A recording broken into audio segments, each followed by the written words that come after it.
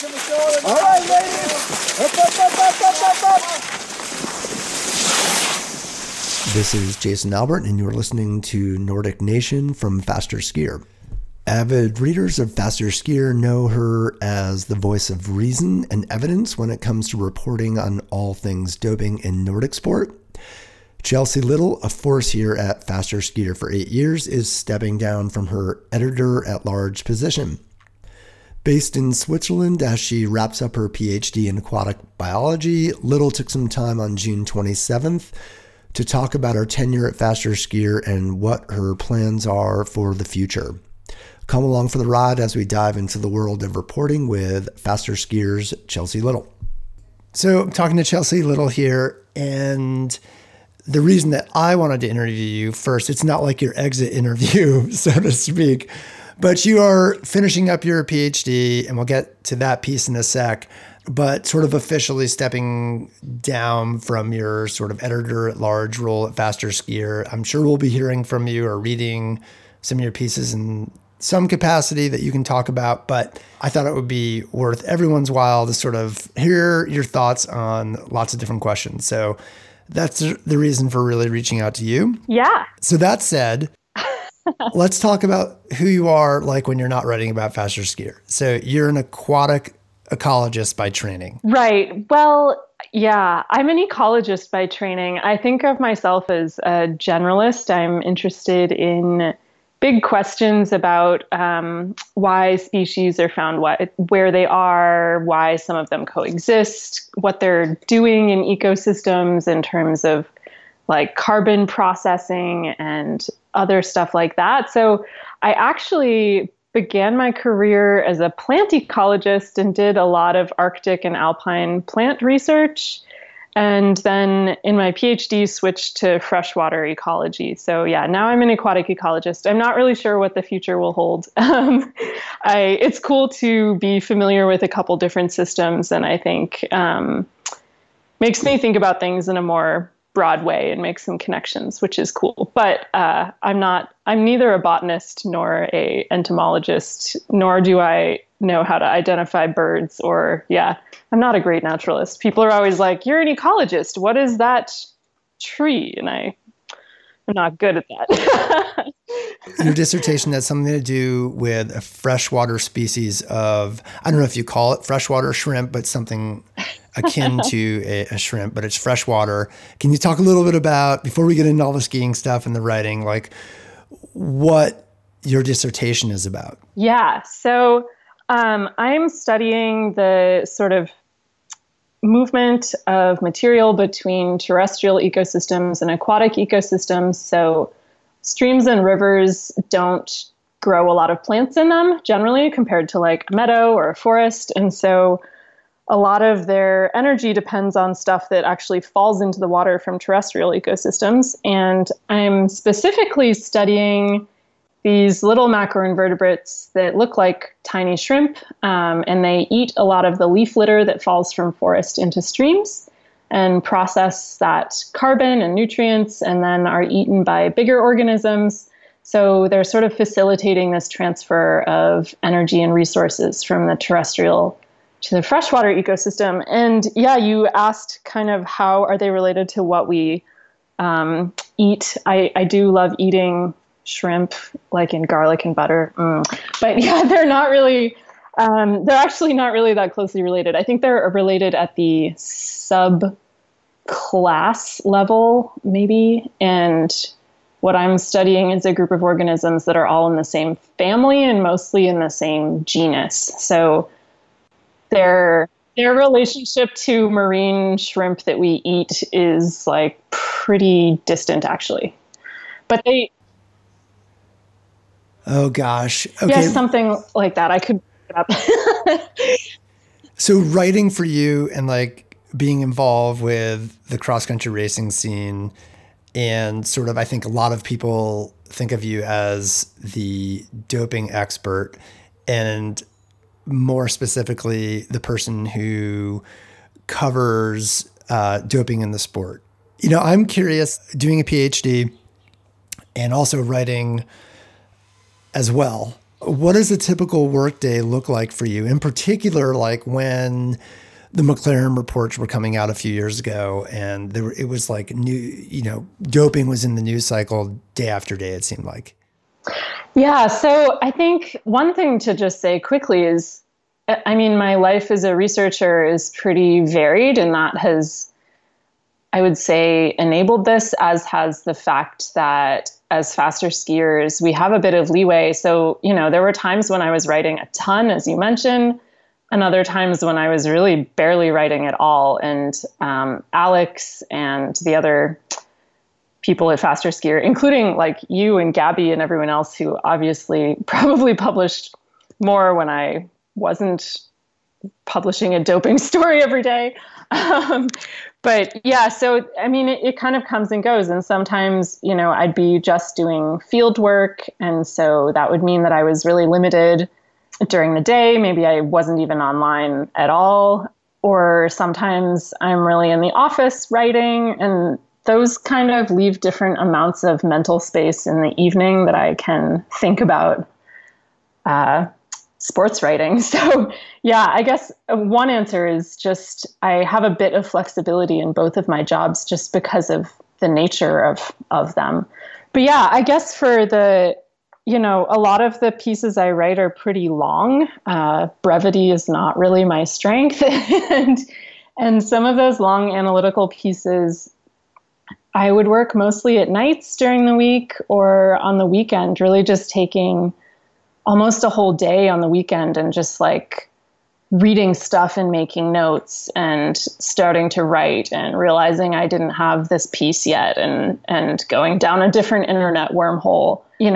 In terms of breaking news stuff, if I was in my office, I could take like 20 or 30 minutes to just post a really quick summary of something that happened and then, stay an extra 20 or 30 minutes at the end of the day to make up for it. So I guess it sort of ran the gamut. And for you, was it sort of a respite from the science, or was it like, okay, I'm switching from my job to a different job? A little bit of both. I think for sure I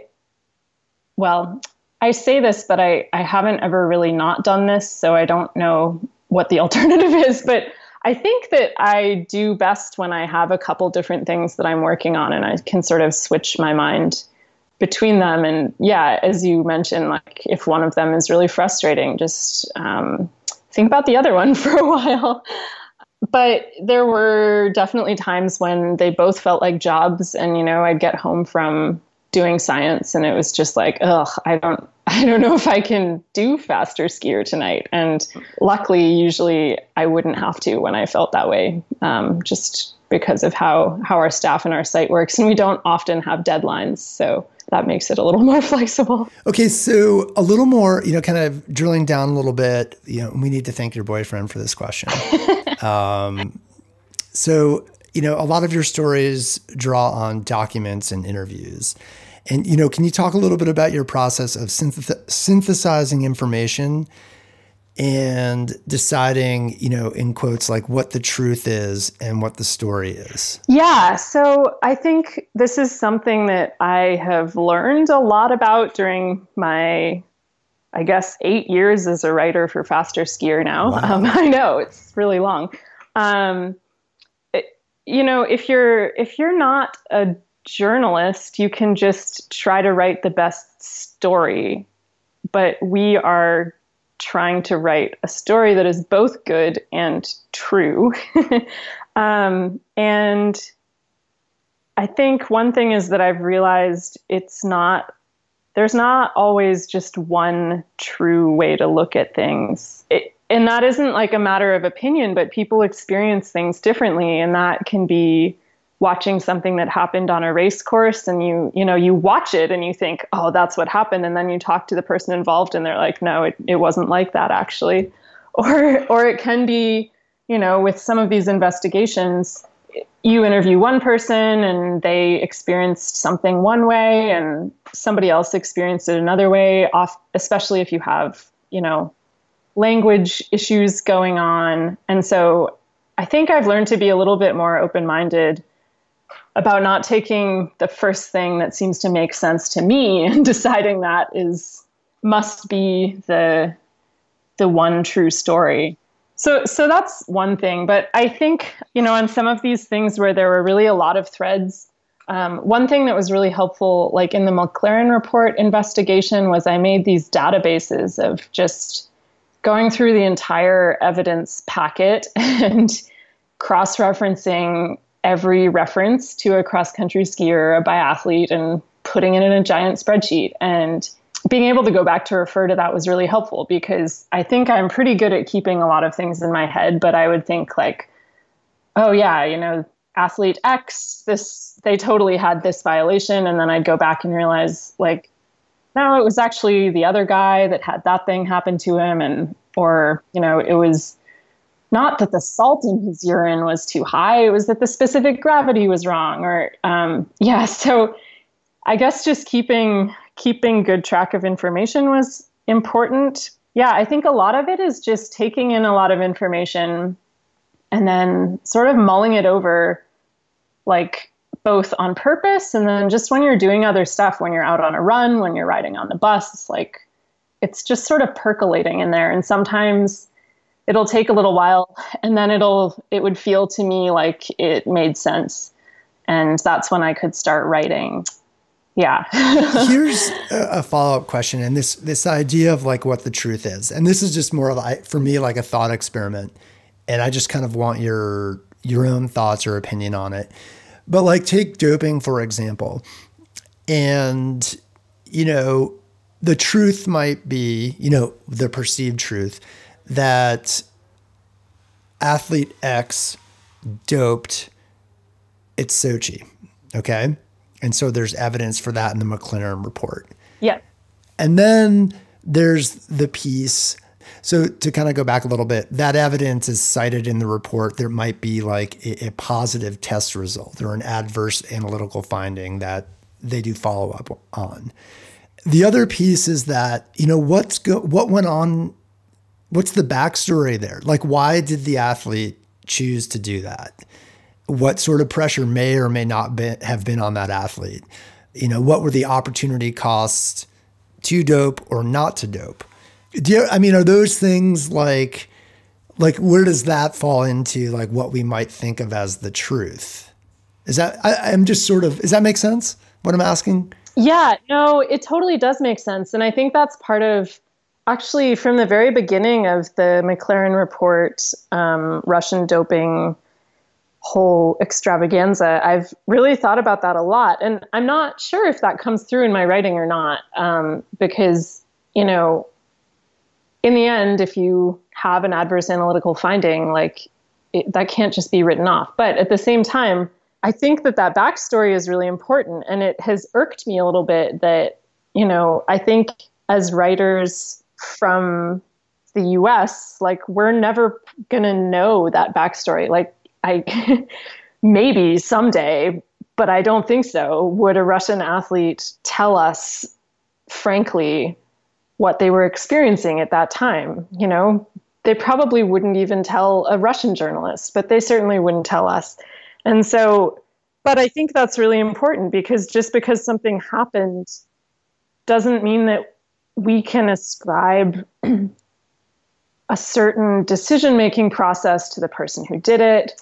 And yeah, I think all of the evidence from those investigations points to a crazy amount of pressure on these athletes. And it is about their livelihoods, sometimes even their families, their ability to make money, their safety. And that's something that I just didn't feel like I could write about very much, because I don't have any sources to draw on. So yeah, I was definitely trying to hold that in my head, but I didn't really know how to bring it into the reporting. When you say you've been involved with Faster Skater for 8 years, that's a long time, 2 Olympic cycles. How did you get involved? And, how did you sort of learn to become a writer/journalist? Yeah, so I got involved, I think it was the fall of 2010. They advertised for an intern, and I think I replied to the advertisement, or I don't actually even know how I would go back and figure this out. But Nat Hertz somehow knew me, I guess, from the Eastern College circuit. So he might have even asked me to apply. I'm not sure. But anyway, yeah, I started working as an intern. I was racing very mediocrely in Craftsbury, and I needed a little bit of cash, so it was kind of perfect. And when I said I would be happy to do this, I felt really awkward covering ski racing because I was still racing, obviously. So I offered to kind of head up biathlon coverage because I figured it would be less awkward. At least I wouldn't be interviewing people I was competing against. And I think they hadn't put that much energy into biathlon at that point. They'd covered races where somebody did well. Tim Burke had done super well the season before that. And obviously they'd covered that, but I kind of became the first biathlon beat person. And then when I left Craftsbury, I just kept that job. I mean, I was no longer an intern, but I was just kind of a reporter. As I took some various low paying ecology field jobs, it was really a relief to have that tiny bit of extra income. And then, when I moved to Europe in 2012, I became editor at large. And so that basically means that, I did get assigned some things that I had to do, but I also could come up with a lot of my own ideas, although that's basically how it works for everybody at Faster Skier, I would say. But being in Europe, I just had a bit more exposure to a different skiing community, and it was cool to try to bring that perspective. And I think a lot of fun for me and hopefully interesting to Faster Skier and the readers. So and then in terms of how I learned to write, I don't have any formal journalism training. I took some creative writing classes in college. I guess the person who really taught me how to write was my high school English teacher or maybe even my middle school English teachers. I don't know. But in terms of how to be a reporter, when I started working at Faster Skier, Toffer was the editor-in-chief, and Nat was sort of the day-to-day editor wrangling all the rest of us. And he was really doing things right in a lot of ways and taught me a lot about how I should be approaching things. I learned from everybody at Faster Skier. From Toffer, when he was still the editor, he had a really strong editorial viewpoint, and he was writing regular editorials, and that taught me that it's okay and good to have an opinion. Alex has been a really great boss. She also knows a lot about journalism and professionalism and has taught me a lot, also about how to edit other people's work, which is something I've done more of over the last few years. When I started covering international sort of politics and the IOC, I met Alan Abramson, who is Olympic sports reporter. He runs a website called Three Wire Sports and teaches at USC. And he gave me some really helpful advice. He was very generous with his time and was a great mentor for me during that period. I guess really just the generosity of people who know a lot more than I do has let me become something of an actual journalist. You've covered kind of a darker side of sports. Can you describe a moment when you were ready to give up being a fan of cross-country skiing? Yeah. I think just before Pyeongchang, when the Court of Arbitration for Sport overturned the bans of a bunch of the Russians who had been banned as part of the McLaren Report investigations, that was really discouraging, especially at the time they didn't release a reasoned decision. So later they did release the full reasoning behind it, and that didn't make it any easier to take because it wasn't great reasoning. But at the time it was just, on the one hand, I wasn't surprised.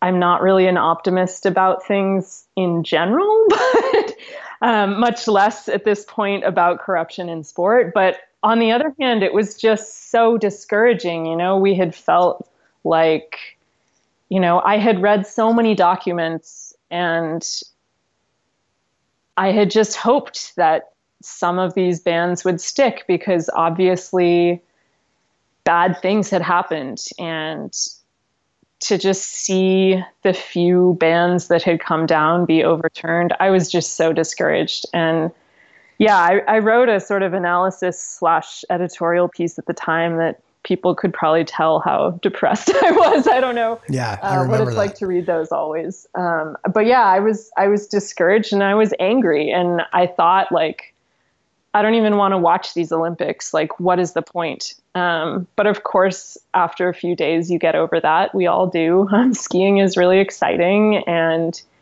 some of my former teammates were racing at the Olympics, and I obviously wanted to support them and see what they could do. And then the Olympics were really amazing. So, yeah, I mean, there can be really bad moments, but I guess I've reached some level of acceptance that that's the way it is. And also, as I think I wrote in that editorial, it's like things are exciting. And so it's hard not to come back to these sports. So, a follow up on that, having watched, I'm assuming you watched at least some of the Olympics, and noteworthy were many Russian performances. Right. Lots of young skiers. There was one older skier, I forget his name, probably I think he was in his late 20s, but predominantly a lot of youngsters. I got asked this question quite a bit, when I got back home from Pyeongchang or when I was over there about, what do you think you're seeing in terms of the Russians? And I was, trying to perceive it as like a journalist. Well, like I really don't have all the facts, except I think they're coming in here having not popped positive test. So that's it. I'm curious, like, what your perceptions were of how things transpired in Pyeongchang for the Russians. Yeah, to be honest, I think I have a similar take that you do. It's really hard to know. First of all, Russia is a gigantic country. The fact that we've never heard of someone doesn't mean that much, because they only get to start so many people at every race. That doesn't mean they're not doping, but also, there's other countries that have really phenomenal young skiers at that age who just break through.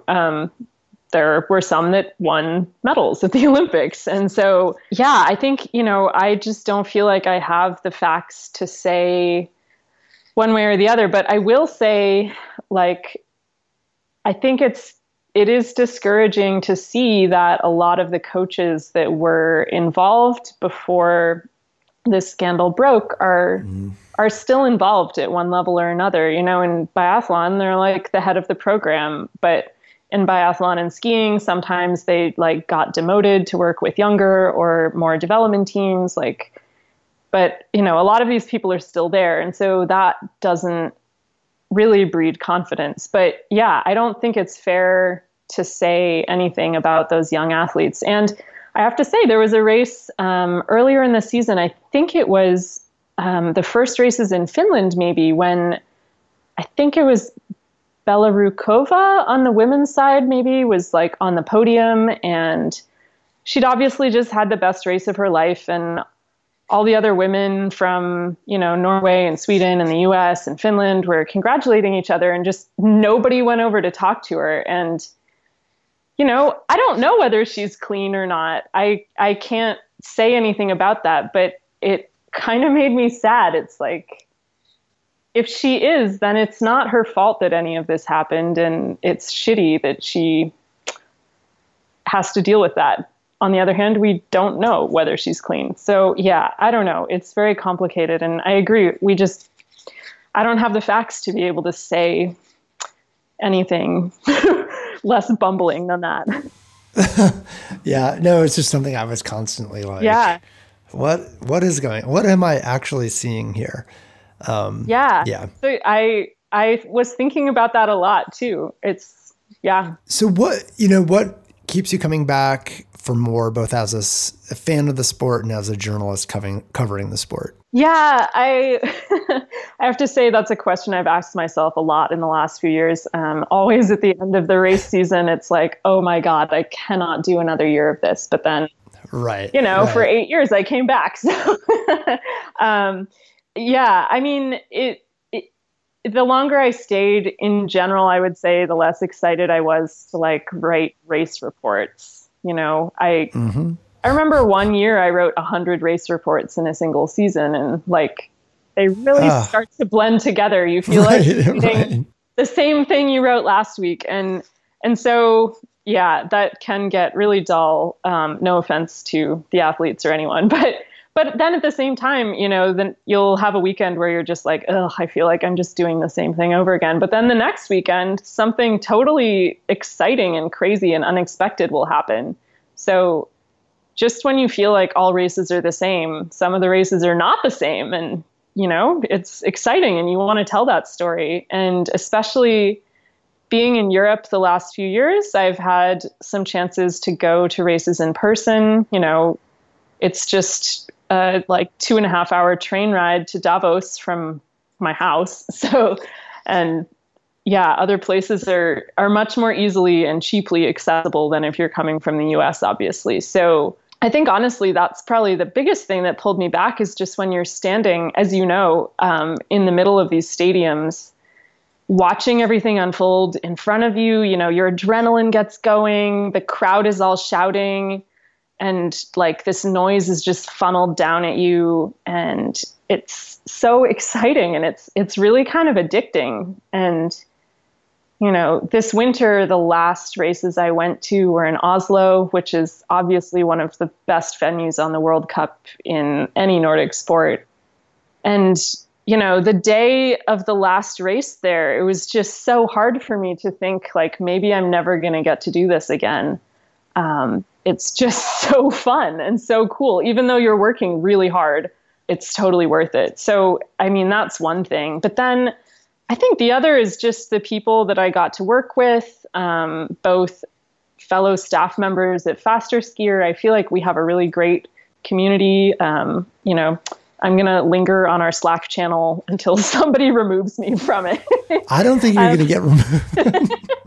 But also, doing the reporting, like I have had pretty long-term relationships as like reporter to interviewee with some coaches, with athletes, other team staff, people working for federations. And these are people who are not just really good at what they do, but they're also really good people. And as you know, some of these athletes we are trying to interview multiple times a week after races. And for the most part, they're super generous with their time. Even though I'm sure they're sick of talking to us, but they are still thoughtful about what they're saying. And that's true of the coaches as well. So yeah, I mean, that has been really rewarding and also surprising to me. Like I actually hate calling people on the phone. I really hate it. When I have to do an interview, I like pull up Skype and I type in the number and then I sit there for a minute or two before I like hit that button to call because I just hate it so much. But where does that nervous energy come from? I mean, part of it is like, I don't know how they're going to react. Like, are they in a good mood that day? Like, are my questions stupid? Sometimes if you're in a hurry, you like basically haven't even planned out your questions and you're like, oh, this is going to be a disaster. I hope they can't tell. But also, I mean, it's also more general. It's like, I hate calling customer service. Like I have that same feeling. I just, I guess I'm an introvert. And so this is challenging for me. It's really a testament to the people that I was working with that I kept calling them and doing this reporting thing. I think especially being in Europe, I felt very disconnected from, I had really been part of the US ski community and they felt very far away. So this was an interesting way to kind of stay involved. And, I couldn't be coaching the local junior team. Well, I did some coaching over here, but mostly not. And so it was like, this is what I could do to kind of contribute to US skiing. the last thing I would say about that is just, there's some stories that are really long term, or stories that we can't tell because people won't go on the record, or stories that actually we have no sources for, but we just think might be true. And, you want to see if those will play out, and if somehow you will be able to tie up those loose ends, or see what happens, or maybe see if somebody else can make it happen. And so, yeah, there's some narratives that you just don't want to abandon. Do you want to expand on that at all? Yeah, I would love to. So yeah, there's, I guess, partly because I have been sort of on the doping beat, which is tied to the corruption beat. They're very related, but also in some other, even domestic stories having to do with teams, but even, private individuals, or just like all kinds of stories. There have been things that we have worked on but have not been able to publish for a variety of reasons. And I don't know how aware our readers are of that. I know we often get comments like, why aren't you writing about this? But sometimes we just can't. We have pretty solid and clear standards of what we do as journalists. And that includes, sourcing things in ways that are reliable. We can't use anonymous sources unless we can confirm everything that they say. There's been really rare times that we've used anonymous sources in our pieces, but for the most part, if somebody comes to us with something and says, I don't want my name on this, but this is happening, that's not enough for us to write a story. And there can be a lot of reasons that somebody does that. Maybe they're afraid of retribution.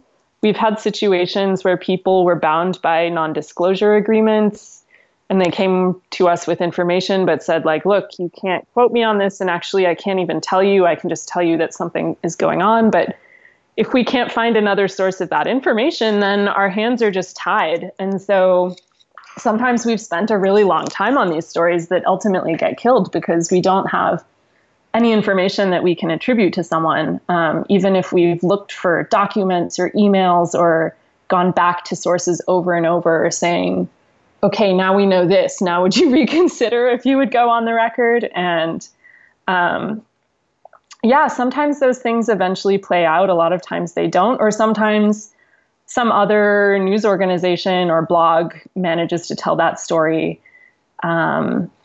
That's interesting to see too. And in that point, like, I'm not even mad that I got scooped. If one of those things eventually gets published, I'm just like happy that it's out there. Because, we wouldn't spend that much time researching these stories trying to get them publishable if we didn't think they were important. But yeah, there's things that I think we all would love to see sort of tied up that haven't been. So, what are you most proud of in terms of your work at Faster Skier? I think in terms of the work output, I would say two things. One would be back really early in my Faster Skier career, I wrote this story about hormonal birth control and female athletic performance. And the number of people I've had tell me that they read that story and referred it to their friends or their teammates or their athletes has really honestly shocked me. I can see that people are still reading it, which is, I've been meaning for a long time to go back and edit it. It's it's a hot mess. I remember when I sent Nat the first draft of it and he was just like, ugh, try again. Because, I was trying to synthesize some medical research, but there hadn't really been that much done. And so it was really weirdly tangential, and then interviewing some doctors and endocrinologists and interviewing a bunch of athletes, some of whom were anonymous because this is obviously a kind of sensitive topic. And so, yeah, I think I could do a lot better with the writing now. And also, I'm sure that the science has changed a lot in terms of what we know. But I think people in general were not aware that this was even something to consider. And I think that actually changed in the ski community, at least for some period of time. And so I'm really, first of all, really, really thankful to, it was over 100 athletes that talked to me for that story. And without them, I could not have written it. And so thank you to them. But I'm really proud that we posted something like that on Faster Skier, even if it was kind of a mess of a piece of writing.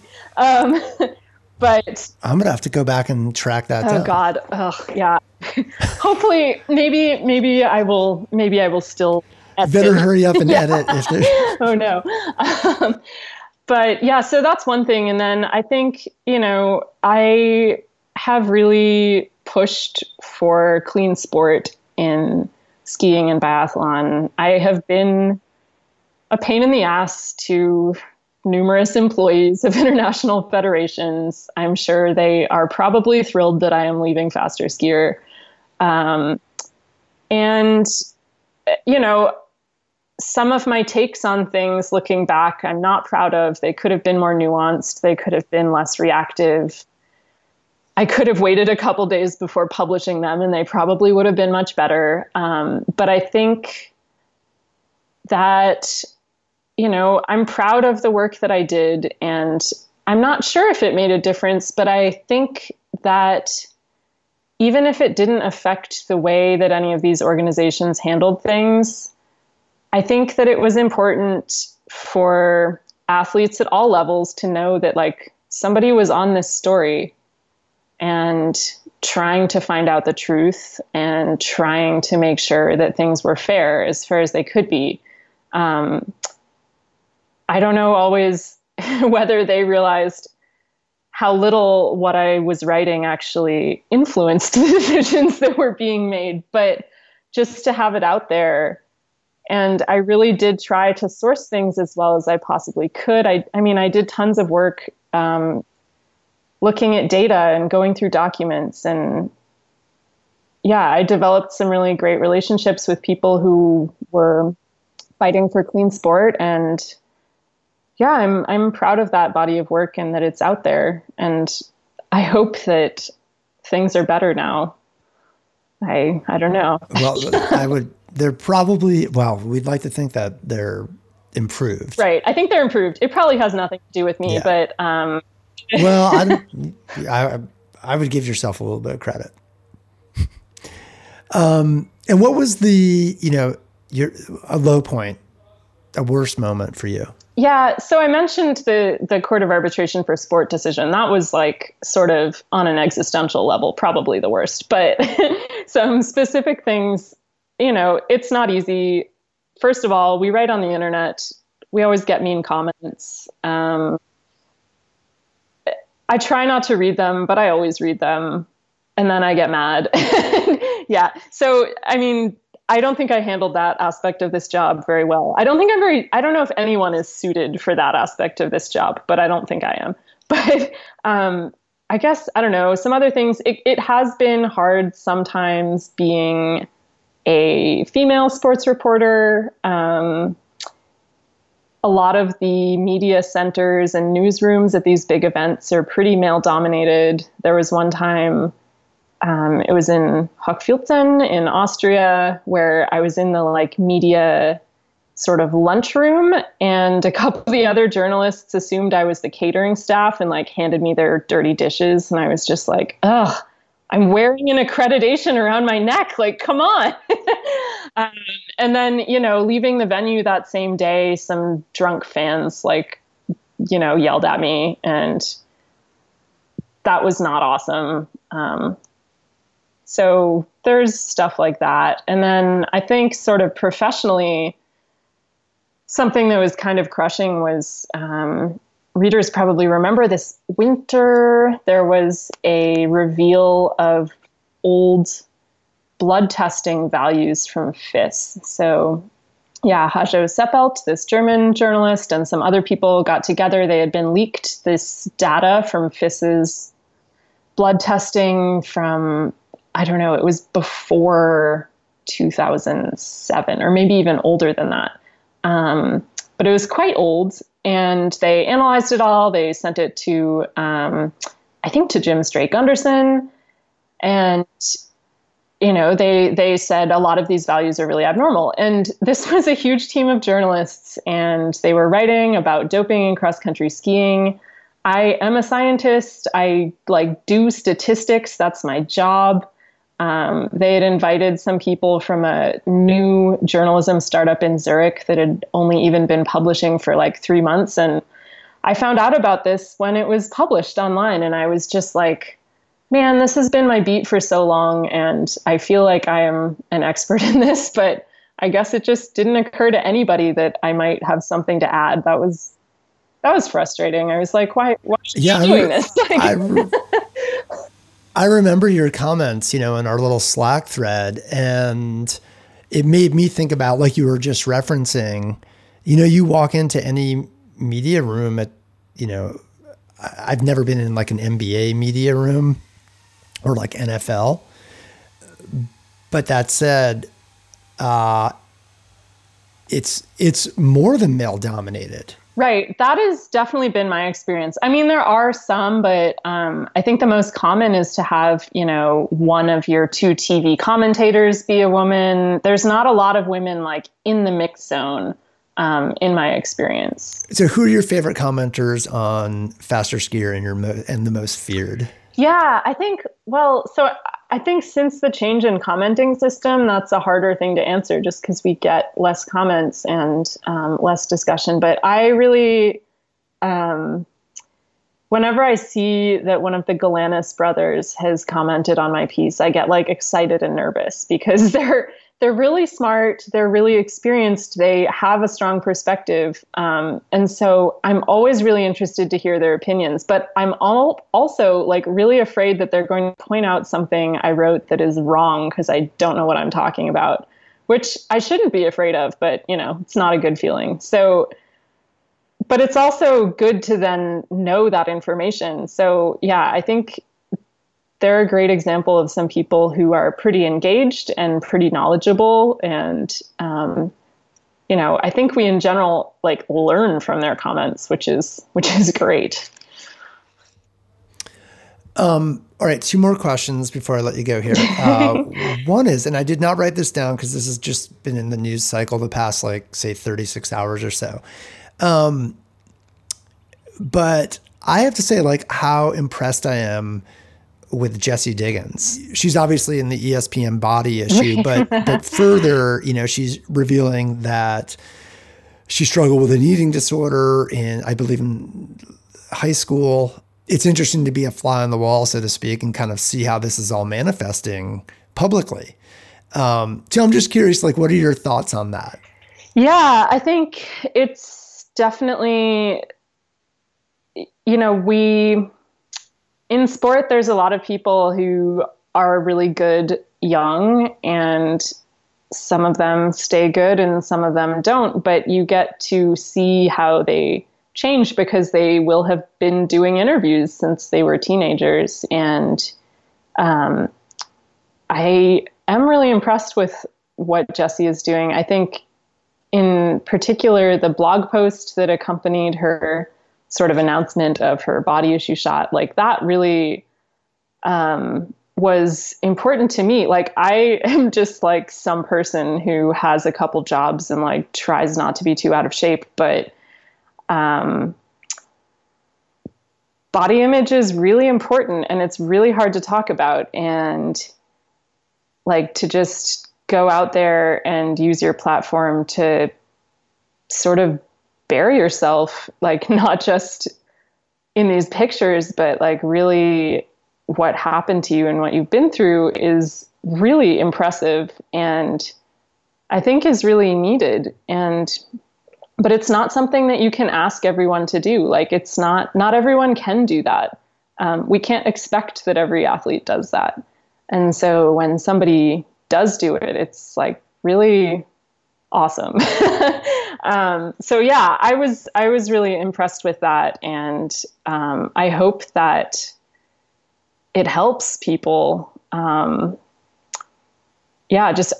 been a woman in sport, these are important things, and it's really great to hear someone talk about them. Yeah. Yeah. As you ride sort of into the sunset here, the proverbial sunset, where... Well, the sun is setting in Zurich right at this moment. How late is it there? Is it like 10:15? No, it's like 9:15. It's not my bedtime yet. But. Okay. All right. Okay. Yeah. So where might people read up on you in the future? Yeah. So that's something I'm still trying to figure out. I think, so I worked at Faster Skier through the end of April, I think, or maybe the middle of April. I don't know, somewhere in there. And the first month after I was no longer on the payroll was just such a relief, I have to say. Like, I didn't think about it at all. I didn't write anything about sports. I read some things, but, and, you know, my life kind of automatically readjusted to fill those new time gaps. And I still feel like I'm really busy and super exhausted all the time. So I don't know how I was doing it before. So that is sort of a caveat to, you know, I now feel like I have rebounded a little bit, and I'm really interested in all of this stuff now. That's not ever going to go away. So I hope that I can keep writing a little bit. Probably I will occasionally publish on Faster Skier. It's not like I'm gone forever, but I'm definitely not a staff writer anymore. I just can't handle that at this point, trying to finish my dissertation. So yeah, I am starting my own sort of writing gig. I'm hoping to do some more freelancing as well. I've always been interested in other endurance sports. You know, I was a runner before I was a skier, just as mediocrely as I was a skier.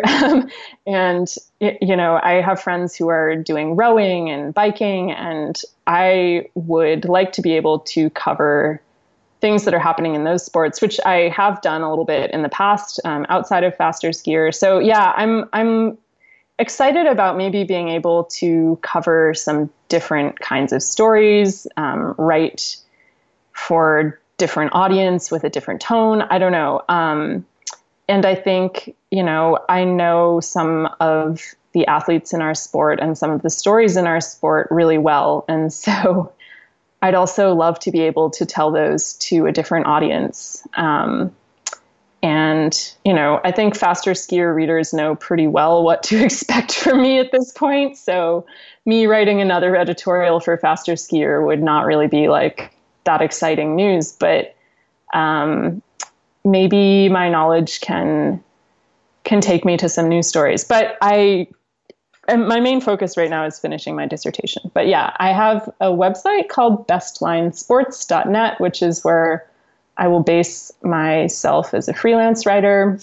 And most of the time, I will just be continuing to follow these storylines and probably tweeting about them. So if people are interested in my take on these different developments, they can find me on Twitter at Chelsky Little. Yeah, I don't know. It's hard to like think about saying goodbye, but I'm pretty sure this is not goodbye. It's just I need a mental health break. Yeah. So I'm gonna go finish up my PhD.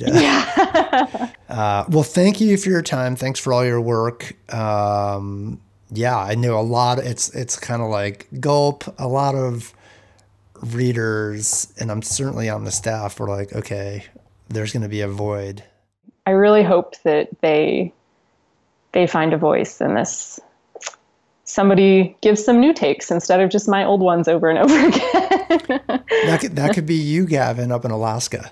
Yeah, that should be. That's your cue. All right. Well, thanks, Chelsy. Good luck with everything. Yeah, thank you so much, Jason. Appreciate it. Thanks for listening.